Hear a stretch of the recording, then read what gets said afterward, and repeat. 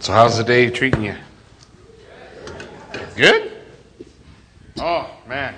Going over to Decision America out at Boise was pretty cool today. So it was awesome to see a bunch of people gathered together to pray for our nation.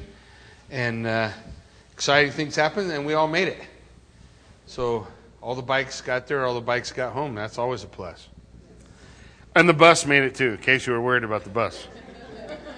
The bus did okay. If you guys have your Bibles with you, I want to invite you to open up Revelation chapter 1. I know you might find this shocking. I'm not sure that we'll finish Revelation 1 still.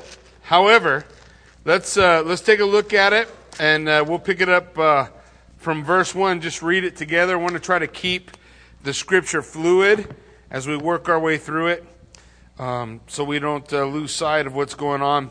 Revelation chapter 1 is the first division of the book of Revelation. We're going to find it divides into three parts.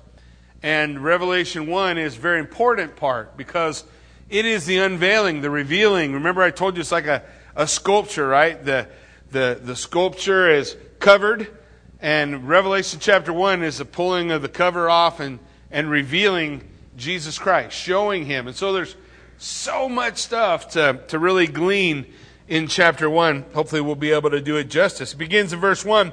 The revelation of Jesus Christ, which God gave Him to show His servants things which must shortly take place.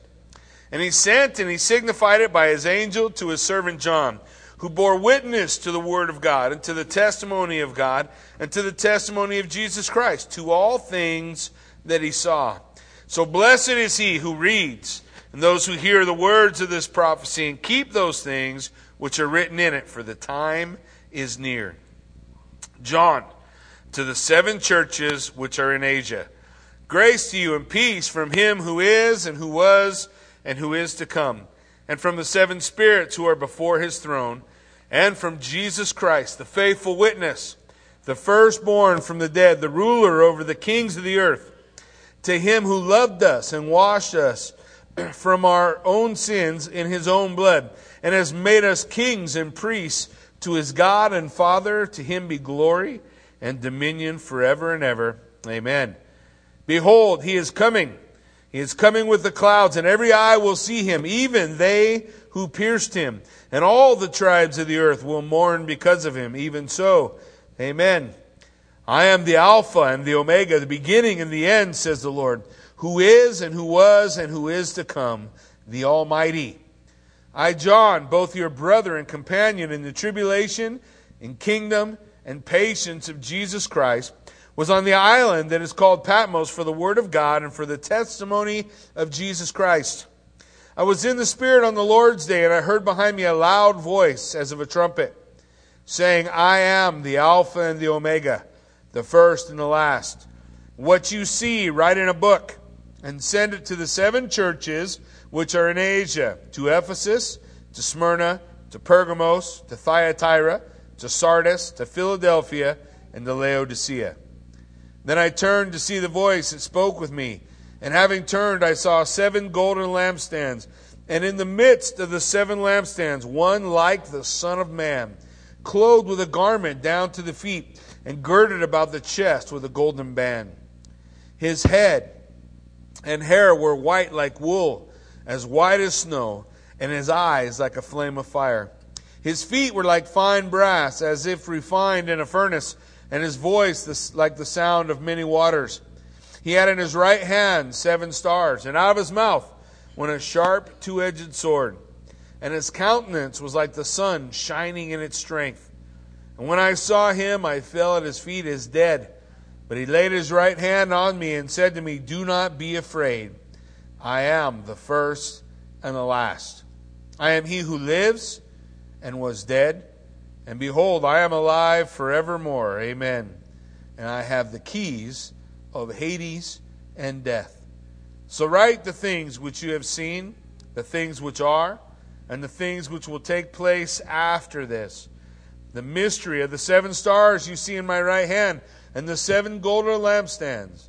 The 7 stars are the angels of the 7 churches, and the 7 lampstands which you saw are the 7 churches.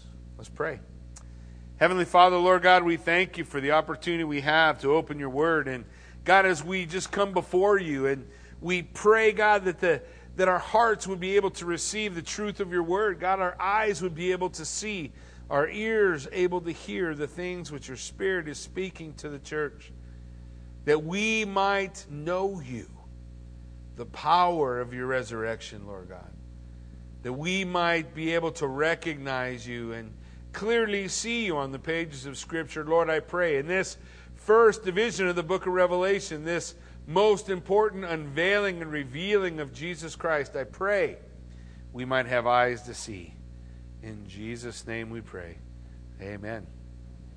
Well, as we take a look, tonight we're going to begin taking a look at verse 9 and remind ourselves where John's at, what's going on with John, and then we'll move into the revelation of Jesus Christ. So let's take a look. Verse 9 says, I, John, both your brother and companion in the tribulation and kingdom and patience of Jesus Christ. This is an important thing that John lays out for us. He doesn't describe himself as John, I'm the beloved disciple, the one Jesus loved more than the rest of them. He doesn't describe himself as I'm John, one of the disciples. He doesn't elevate or extol or exalt himself in any way, because he understands that he's just a brother. I'm a brother. I'm just like you. Put on my breeches the same way. Put on my shoes one at a time. I go through the same stuff that you're going through. He says, I am a brother and a companion in the tribulation. That word tribulation is the word thlipsis. It means a crushing. John had gone through a crushing in his life. What do I mean? Well, just prior to going to the island of Patmos, according to Eusebius, he was boiled in oil. And he should have died, but he didn't. So they go, well, what are we going to do with him? Let's send him to Patmos. Now, Patmos is an interesting place. We'll talk about that in a minute. But he says, I'm your brother and companion in tribulation, the crushing. I'm going through the same stuff you're going through. I'm going through the same persecution that you're going through, the same hardship. He says, I'm your brother and companion in tribulation and what? Kingdom. I'm your brother in the kingdom of God, in the kingdom of his Christ. This is what the gospel is all about, right? The gospel is all about the kingdom of God. That this land, this world is in need of a king. And Jesus Christ is that king.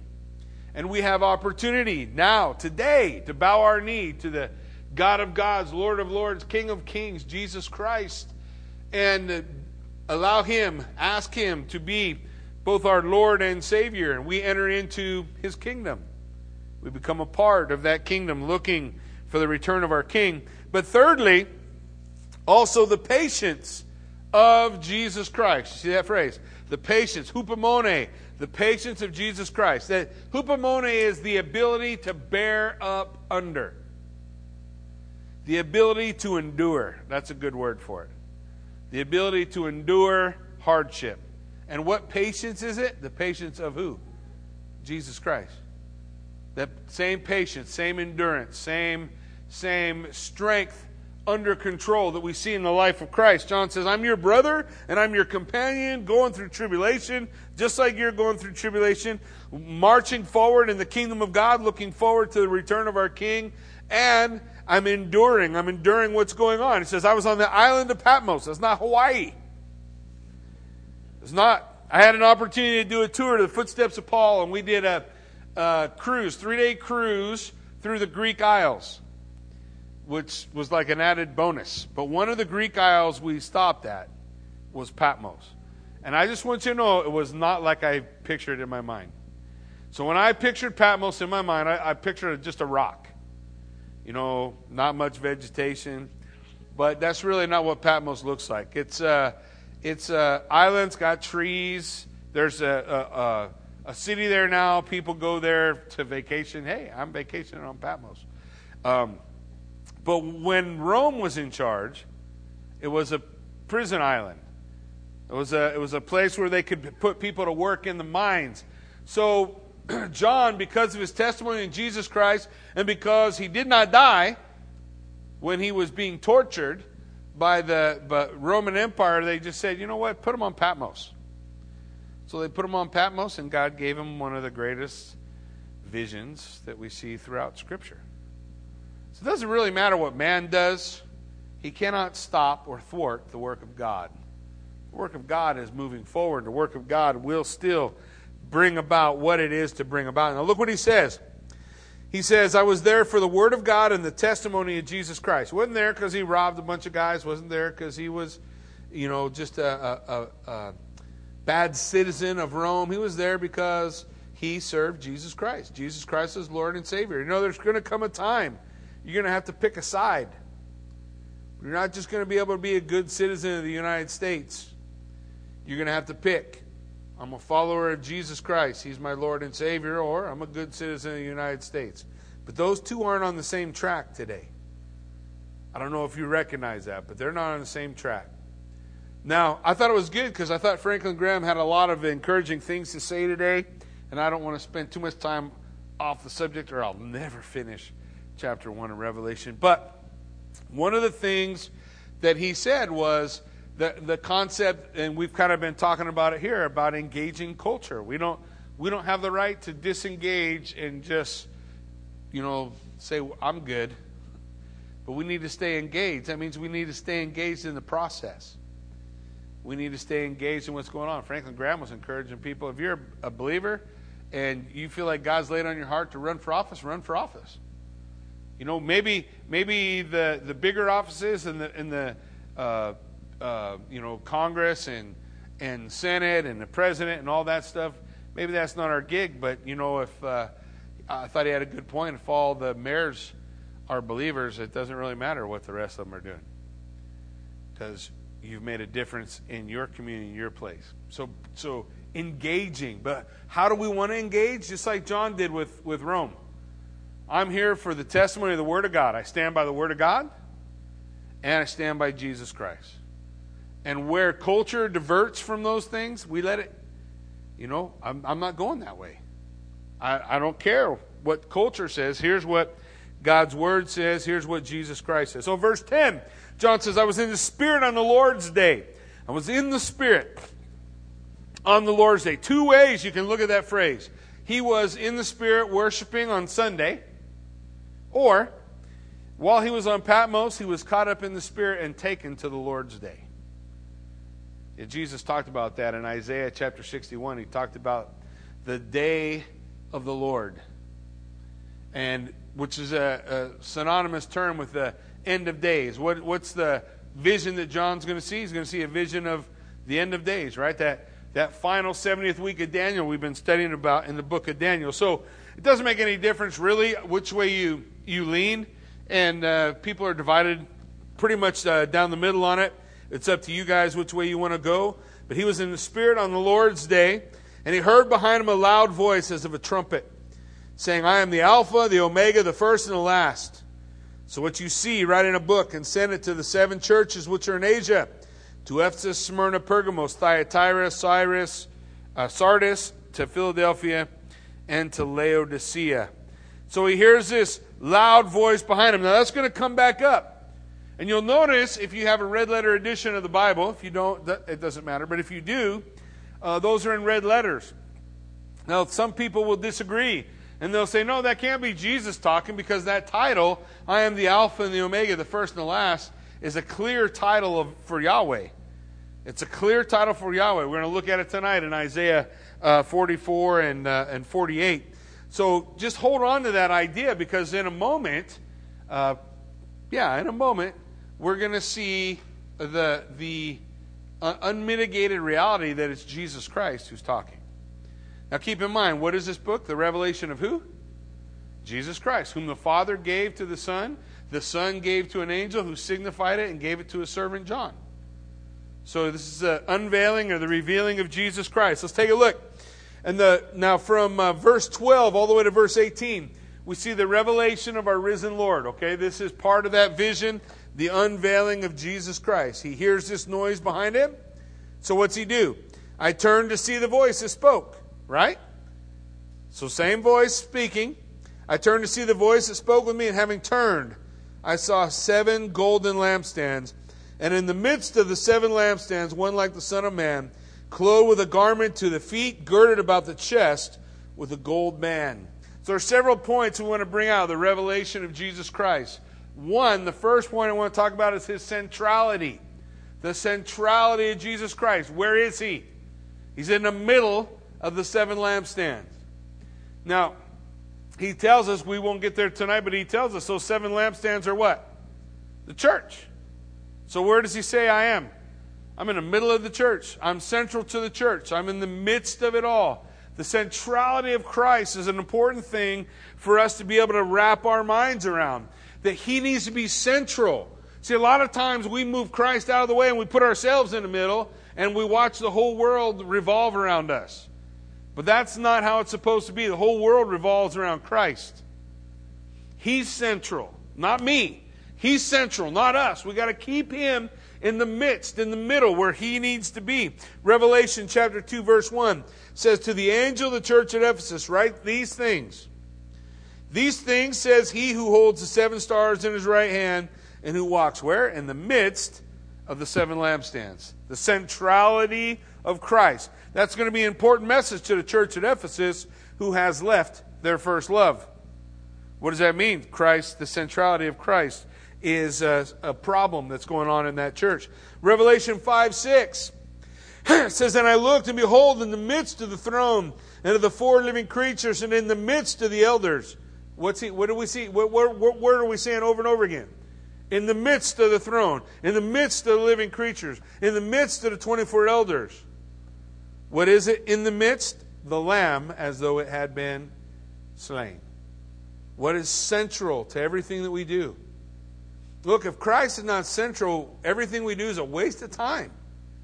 We're just spinning our wheels, man. Christ has got to be in the midst, in the middle of it all. So the first thing I want you to see in verse 12 and 13 is his centrality. The second thing I want you to notice is his humanity. His humanity. Well, let's say, one like the Son of Man. Now, anytime we see that phrase, the Son of Man is a title.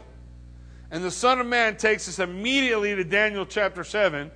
Daniel chapter 7 is the foundational scripture dealing with the Son of Man. Daniel chapter 7, verse 13, you'll recognize, it says, I was watching in the night visions, and behold, one like the Son of Man coming with the clouds of heaven. He came to the Ancient of Days, and they brought him near before him. It's the coronation ceremony of the Messiah.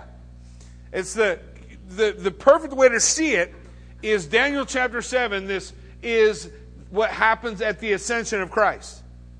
Where's the Son of Man coming? Up. Up to who? The Ancient of Days. He's coming up to the Father. What did Jesus do at the ascension?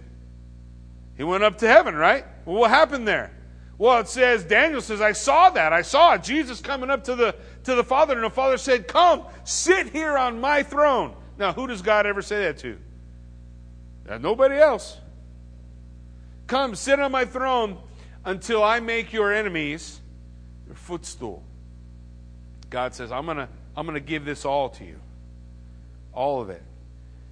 The kingdom of God and of his Christ. It's Jesus Christ. The Son of Man is God the Son, and his coronation was spoken of in Daniel chapter 7 as he comes up to sit on the throne with his Father.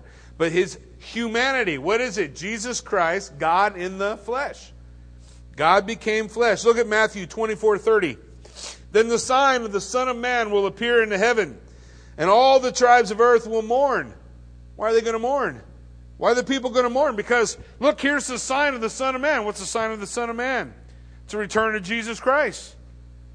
What the Bible say? They'll look on him whom they have pierced, and they'll do what? Mourn. Mourn. It says everybody will see the Son of Man. How many eyes will see him? We'll see in a moment when we look at Revelation. Every eye will see him. Does God need CNN to make that happen? No, last I checked, he made your eyes, didn't he? Yep. You know, he knew how to do TV long before TV was around. Right? He didn't have any problem revealing himself to his creation. And I don't believe he will in this case either.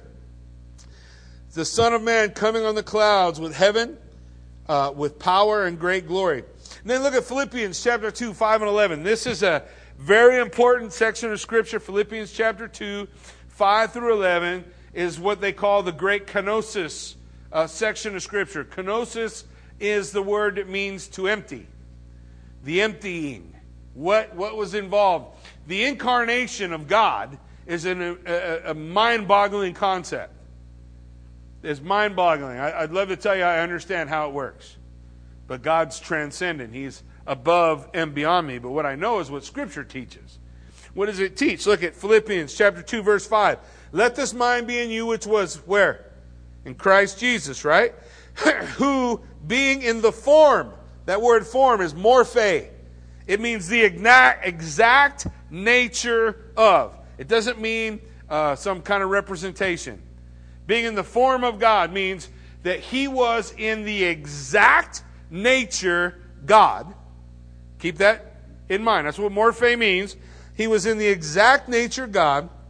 Did not consider it robbery to be equal with God. It means it wasn't something he grasped at to hold on to that reputation. He surrenders that. He surrenders not the idea that he is God, but he surrenders that and made himself of no reputation. Look at the next phrase. And taking on the form. You see that word again? That's the word morphe again. Taking on the form. What does that mean? The exact nature of a servant. What does that tell us? It tells us that Yahweh is, in his nature, a servant. Just like in his nature, he is God. In the same way he is God, he is a servant. He took on the exact nature of a bondservant. A bondservant, by the way, was a slave by choice, free will. And coming in the likeness of man and being found in appearance as a man, he humbled himself and became obedient to the point of death, even to the death of the cross. Therefore, God has exalted him above every name that is named. That the name of Jesus Christ, how many knees will bow? How many tongues will confess? Jesus Christ is Lord, to the glory of the Father. What is it that set Jesus Christ above and apart? It was the incarnation, God in the flesh. John 1:1 says, in the beginning was the Word. The Word was with God. That word with means face to face, standing before Yahweh together, looking in one another's face. The Word was with God, and then the Word was God. In exact nature. There's no definite article, which means that it is speaking of nature. His nature. He is absolute God. God in the flesh, Jesus Christ, God the Son. We're going to see that beyond a shadow of a doubt. You have to throw the book of Revelation out if you don't believe that. Because the book of Revelation is going to tell us that so many times you get tired of hearing it. That he is, in his exact nature, absolute God. But what's important here in Philippians chapter 2 is God became what? Flesh. He became flesh. And the Word became flesh and did what? Tabernacled with us. Dwelt with you. You ever said, man, I wish you could spend a day walking in my shoes? Well, guess what? That's what God did. He spent more than a day. 33 years, at least. Walking in your shoes. Knowing what it is to be rejected. Knowing what it is to be hated without a cause. Knowing what it is. All the different things we feel. The Bible tells us he was in all ways tempted as we are, yet without sin. He walked it all. The whole road. All the way to death. Was obedient all the way to death. And so he laid out for us that path that we should walk. So what do we see? His centrality. His humanity. He's one like the Son of Man. Next we see his royalty. Clothed with a garment down to the foot and girded about the chest with a golden band. So one of the things we're going to see Jesus described as is both high priest and king. Ultimately what we're going to see is he's prophet, priest, and king. So, but here, the clothing that they're talking about is both kingly garb and the clothing of the high priest. That golden band across his chest, that's where the high priest would wear the 12 stones of the nation of Israel. Why did he wear the 12 stones of the nation of Israel across his chest? Because he's always supposed to keep them where? On his heart. They're always on his heart. You know where else they were? On his shoulders. So he's bearing with them. and caring for them. That's the symbolic nature of the garb of the high priest. Here's what the Word of God tells us in Psalm 93:1. Yahweh reigns. He is clothed with majesty. The Lord is clothed. He has girded himself with strength. Surely the world is established so that it cannot be moved. Psalms often talk about God being clothed in majesty, God being clothed in the high priestly garb. In Hebrews chapter 4, verse 14 through 16, it says, "Seeing then that we have a great high priest who has passed through the heavens," just in case you don't know who that is, he's going to name him, Jesus Christ, the Son of God, "let us hold fast to our confession. For we do not have a high priest who cannot sympathize with our weakness, but was in all points tempted as we are, yet without sin. Let us therefore come boldly to the," a throne. Now, the high priest does not sit on a throne, right? No, the high priest worked within the temple. But here it's describing Jesus Christ as our high priest. And then it says, because he was tempted in all ways like we are, we can come before the throne of grace. Why can we come boldly before the throne of grace? Because our high priest is our king. It's the majesty of Jesus Christ. It's this third part that we want to see, his royalty. His royalty. He is both high priest and king. Look at verse 14. We want to see his purity. His purity. Now, some people see this as a picture of the Ancient of Days, but even as we talk about it in Daniel chapter 7, I think it pictures the purity of God, the Father, there as well. But let's take a look at it. In verse 14, his head and hair were white. Okay, remember I told you, we work our way through the book of Revelation, there are metaphors and simile. But saying that his head and hair were white is not a metaphor or a simile. Just a fact. Now he's going to tell us what that means, that his head and hair are white. But then he gives us the metaphor. He gives it now. He says, like wool, as white as what? Snow. Does that remind you of Scripture anywhere? It should. And his eyes are like a flame of fire. So first we see his head and his hair white like wool, as white as snow. It's almost an exact representation of the Ancient of Days, which is the description of Yahweh at the throne. Remember when the Son of Man comes up for after the ascension, the coronation, if you will, that takes place as he sits at his Father's throne awaiting his enemies to be made his footstool. So as that's going on, the description of the Ancient of Days is the same. Well, do you really think that when the Bible describes Yahweh, the Bible says there, "Hear, O Israel, the Lord," capital L-O-R-D, Yahweh, your God, is one God. There's one Yahweh. One Yahweh with three distinct persons, Father, Son, Holy Spirit. Do we think that the Father and the Son do not have the same characteristics? That they wouldn't be described the same way? You're going to see throughout the whole book of Revelation, the Son is going to be called the first and the last, the Alpha and the Omega, the beginning and the end. A title only used for Yahweh. That's not surprising. Why would that be surprising? He is Yahweh. He is Yahweh. He is the Son.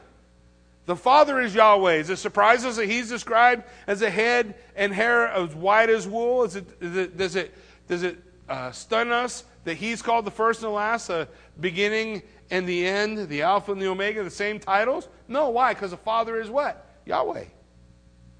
One Yahweh. We see it all the way through the persons of the Trinity. We'll see it all the way through. Look, Daniel 7:9, I watched, and thrones were put in place, and the Ancient of Days was seated. His garment is white as snow, and the hair of his head like pure wool. His throne was a fiery flame, its wheels a burning fire.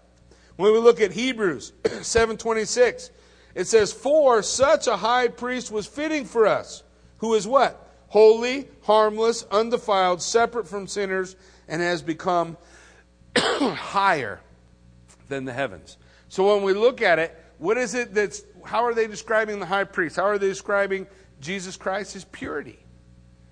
That's why it says his head and hair were white. It's purity. What do you mean? Well, think about Isaiah 1:18. You guys should, this verse should come to mind immediately when we talk about this idea, white and whiter than snow. What's it say? Come, let us reason together, says the Lord. For though your sins are as scarlet, they shall be what?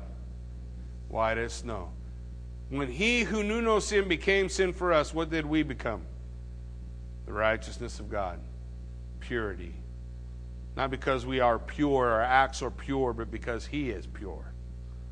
He bestows that purity upon us. Though they were as scarlet, they shall be white as snow. Though they are red as crimson, they shall be as wool. Both of those phrases taken straight out of Revelation should drive us right back to the Word and take Isaiah 1:18 and say, what's he talking about here? He's talking about his purity. His head and hair were white. Next we see his scrutiny, the scrutiny of Jesus Christ. It says his eyes were like a flame of fire. His eyes were like a flame of fire. What does that mean? It burns right through you. How many times did Jesus look at a scribe or a Pharisee and not answer their question because he answered what was in their heart? He saw their heart. He could see their heart. What did God say about the heart of mankind? It's deceitful. What else did he say about the heart of mankind? It's desperately wicked. And then he said, nobody can know it but me. God says, I know it because I know the deep things. I know the deep things of the Spirit. I can see. What is it? The eyes of a flame of fire. He has scrutiny. You're not going to be able to stand before Jesus Christ and pull the wool over his eyes. He sees clean through you. He sees clean through me. He knows all the garbage that's in me. One of the things we did today up at Boise is we prayed. We prayed not only for the sins of our nation, we prayed for our own sins. I didn't know how Franklin was going to do it, all that kind of wrapped up together as we were praying, because I have a hard time praying for the sins of the nation when I consider I got some of those same problems in me. So dealing with that idea that says, you know what? When the church of Jesus Christ will stop pointing its finger outside as though all the problems are out there and start realizing the majority of those problems are living inside of our hearts at least, and we need to repent of those same things, we're not going anywhere. We're going to just sit around spinning our wheels, because it is when we repent that Jesus Christ empowers and forgives. So we have to have that. We have to be Daniel, of whom the Scripture says not one sin. Now, I'm not telling you Daniel never sinned, because the Bible says all have sinned and fall short of the glory of God, right? But the Bible doesn't tell us. We have David's failures, yeah? But we don't have none of those of Daniel. But what do we see Daniel doing? On his knees asking God to forgive him in repentance. That's why God opened up his eyes to the rest of the nation, because Daniel was willing to pray and say, God, I'm a mess. And what is it that God promised? If my people who are called by my name will humble themselves and pray, right? If they will repent, if they'll call upon my name. Look, God is able to be there. And that's what we see. Jesus Christ, his eyes are going to see.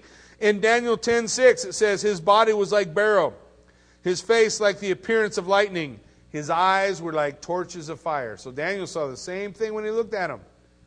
Daniel chapter 10, still talking about Jesus Christ. Revelation 19:12 says, his eyes were like a flame of fire, his head.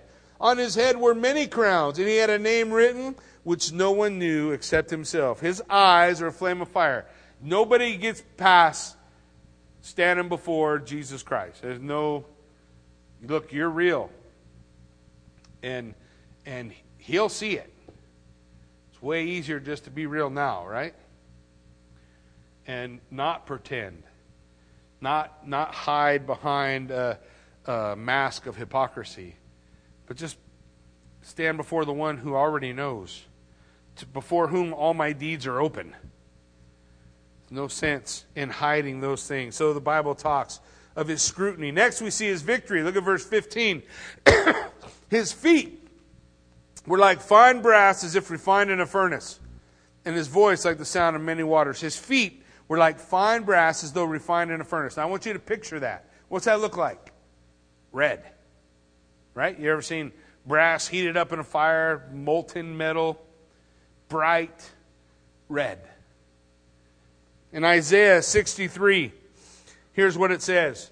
Who is this who comes from Edom? That's Jordan. With dyed garments from Basra. The one who is glorious in his apparel, traveling in the greatness of his strength. I who speak in righteousness, mighty to save. That's the answer. I who speak in righteousness, mighty to save. So the next question, why is your apparel red and your garments like the one who treads in the winepress?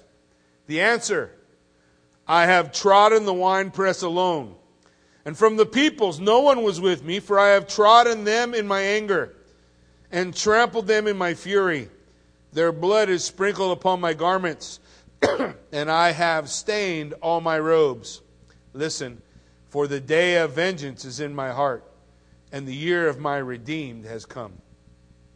When Jesus reads Isaiah 61 in a little synagogue in Nazareth, and he tells them, today these scriptures are fulfilled in your hearing, he stopped before the day of vengeance. He says, now is the time of Messiah, the time of forgiveness, the time of repentance, the time to turn your eyes and heart to him.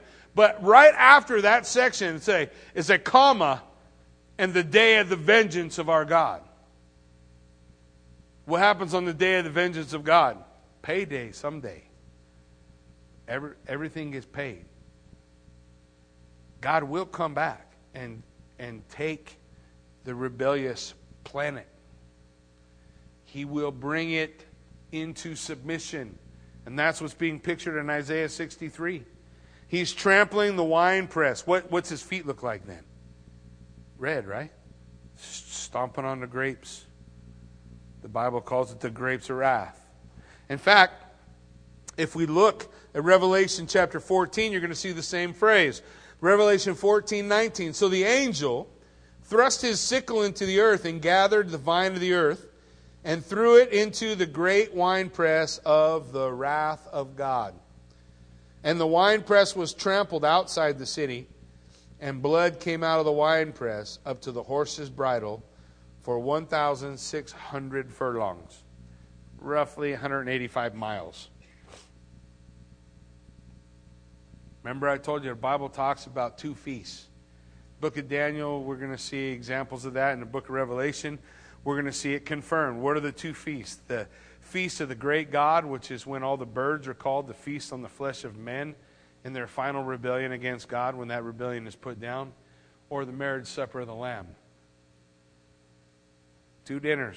The Bible tells, right, Matthew 22, that the invitations have gone out to the marriage supper of the Lamb. Those invitations have gone out far and wide. Whosoever will can come. But you got to put on a wedding garment, right? You don't get to come your own way. You got to come by putting on Christ. Ephesians chapter 1, 1 through 14. Read it. It's what putting on Christ is all about. Putting on that wedding garment and entering in for the marriage supper of the Lamb. Now, not only do we see his victory, and that's what I think, that the bronze is always a picture of judgment. It's his victory, it's his feet set on the Mount of Olives. The Bible says the Mount of Olives will split in two. Water will flow through. There will be healing of the Dead Sea. All that will take place. Well, he comes to the Mount of Olives, up to the Mount of Olives, as he walks from Edom through Basra, passes through a little valley. What's that valley called? Megiddo, right, is the mountain. So the valley is called Har Megiddo, or Armageddon. He's going to walk through Armageddon. That's 185 miles long. The Jezreel Valley. Come up on top of the Mount of Olives. It's over. Plant the flag. Mountain splits. Dead Sea is cured. The kingdom has come. He's coming in victory. Only one time is the lamb. What's the second time? The lion. Right? The Lion of the tribe of Judah has returned. Also we see his majesty. His voice is like the sound of many waters. Now Psalm 29, the entire psalm is about the voice of Yahweh. That the voice of Yahweh is like many waters. That the voice of Yahweh, all these pictures that it lays out for us. Give unto the Lord, O you mighty ones, give unto the Lord glory and strength. Give unto the Lord the glory due his name. Worship the Lord in the beauty of holiness. For the voice of the Lord is over the waters. The God of glory thunders. The Lord is over many waters. The voice of the Lord is powerful. The voice of the Lord is full of majesty. The voice of the Lord breaks the cedars. Yes, the Lord splinters the cedars of Lebanon. What's the point of Psalm 29? When God talks, it happens. What did he say in the beginning? God said, let there be, and then light was. Period. Jesus stood outside of a tomb and said to Lazarus, Lazarus, come forth. There was not this long conversation, a bunch of magic words he had to speak, some kind of dance he had to do. No, all he had to do was say it, and what happened? Lazarus comes forth. Jesus out on the storm, the wind and the waves. What did he say? Peace, be still. He spoke. What happened? The Bible says he rebuked the storm, and it went away. The voice of the Lord, the majesty of God seen as the sound of many waters. Hebrews 12, 25 to 26 says, see that you do not refuse him who speaks. For if they did not escape who refused him who spoke on earth, much more shall we not escape if we turn away from him who speaks from heaven. If you wouldn't listen to earthly voices, Moses in particular, and you were judged for that, how much more if you don't listen to the voice of the Son of God? What must I do to do the works of God? What did Jesus say? Believe on him whom the Father sent. Believe on him. So we see the majesty of God. In verse 16, we see his sovereignty. Look at it. He had in his right hand 7 stars, and out of his mouth went a sharp 2-edged sword, and his countenance was like the sun shining in its strength. First, his sovereignty. He has in his right hand 7 stars. He's going to tell us who those 7 stars are. And I've heard a lot of people, and I've been caught up in it myself. I'm not sure why, except I heard other people say it, that the 7 stars are the 7 angels of the 7 churches. And so they say, well, that can't really be real angels, so it must be the pastors of the 7 churches. Well, why? If God wanted to say pastors, couldn't he have said pastors? What did he say? Angels. How many times do you see angels in the book of Revelation? Oh, trust me, you're going to see the word angels over and over and over and over again. What's he talking about? Angels. Except for this time? I don't know if I can make that leap. I don't know if I can do that. I think when he says he's holding the 7 stars in his hand, which are the 7 angels of the 7 churches, what do we see? God, all the judgments of God are going to be poured out on the earth by who? 7 angels who are where? Around the throne. Right there waiting for Jesus to say, dump that bowl, blow that trumpet. You with me? The 7 stars are the 7 angels. His sovereignty. More than that, the 7 stars also, to me, are a picture of cosmology, the universe. What holds the universe together? Jesus Christ. What holds creation together? Jesus Christ. What holds your life together? Jesus Christ. He is sovereign over it all. He is the sovereign over every bit of it. God has made it, and he is, when I say God is sovereign, I mean he's the king of it all. You may not acknowledge him as king, but he's still king. He's the king of the universe. He's the king of the planets. He's the king of the stars. He's the king of it all. He holds the 7 stars in his hands. I think it speaks of his sovereignty over all. Then we see his authority. Out of his mouth went a sharp, 2-edged sword. Now, I don't have a lot of time to get into it. Hebrews, you have the same phrase, right? The word of God is sharper than a 2-edged sword. The word for sword in those 2 scriptures are different. The word for sword in Hebrews is like the short sword of the Romans, which was kind of used for surgical strikes. The sword used here in Revelation is the 2-handed, beefy battle sword. You guys know what I'm talking about? Like, you can't use one hand. It's big. So when he says, look, out of his mouth went a sharp, 2-edged sword, the word is ramphae. We see it in several places in Scripture, but it talks about it in Isaiah 11:4. But with righteousness He shall judge the poor and decide with equity for the meek of the earth. He will strike the earth with the rod of his mouth, and the breath of his lips he will slay the wicked. In Revelation 19:15, out of his mouth goes a sharp sword, same word. With it he should strike the nations, and he himself will rule them as with a rod of iron. Revelation 19:21, and the rest were killed with the sword, same word, which proceeded from the mouth of him who sat on the horse, and all the birds were filled with their flesh. The word that the sword that proceeds out of his mouth, that's a sword of his authority. The sword of his authority. It's not that little surgical sword. And the Bible says that the Word of God can divide between the thoughts and the intent of the heart. Hey, that's true. But this sword's bigger. We're not poking for little spaces. This sword's coming down to club. Every time this word's used, it's used in judgment of God, speaking of destruction of the nations and bringing them in line, quelling the rebellion of mankind against him. His authority out of his mouth when a sharp two-edged sword. And then also his beauty. His beauty, the countenance of him was like the sun shining in its strength. Now listen, I want you to picture this. Have